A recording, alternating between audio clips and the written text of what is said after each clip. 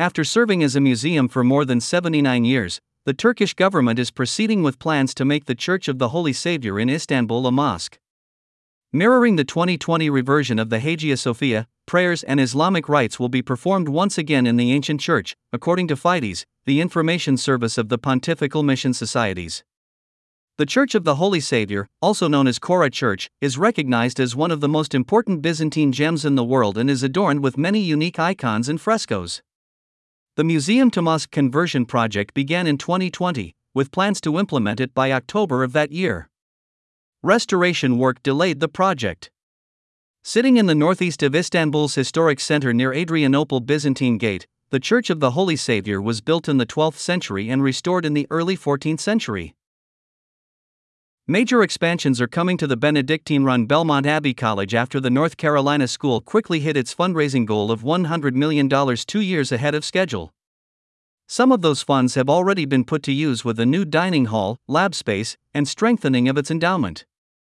The May True campaign, launched in February of last year, has aims of allotting $15 million toward building a new monastery for the 14 monks on campus, raising a new performing arts center, and launching career and family initiatives supporting religious freedom, according to a press release announcing the initiative last year.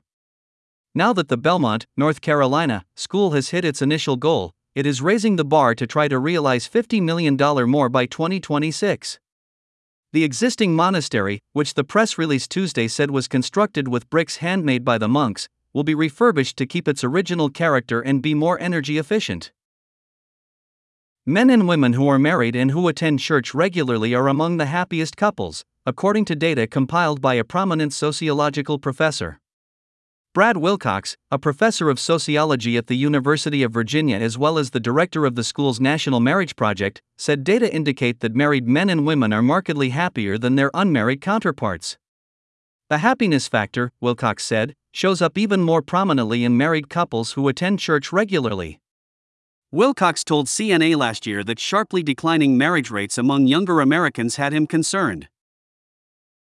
A religious freedom advocate from Hong Kong is warning that proposed legislation could further restrict religious liberty and lead to the persecution of the Catholic Church and other Christians. Francis Hui, a Hong Kong native who has political asylum in the United States, expressed concern about the possible enactment of the controversial proposal Article 23, which would expand a 2020 national security law.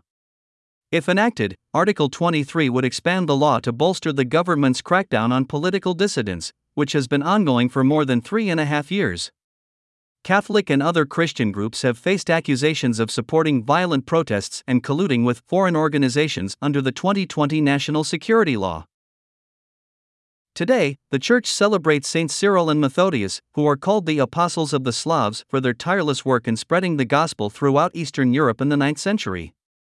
Such was their influence in church history, through their evangelization efforts, that the late Pope John Paul II named the two brothers the patron saints of Europe along with 5th-century monastic leader Saint Benedict. Cyril and Methodius' missionary work among the Slavs laid the essential foundation for the later Christianization of Ukraine and Russia in 988, when the Russian Prince Vladimir accepted baptism. Today is also Ash Wednesday, the beginning of Lent.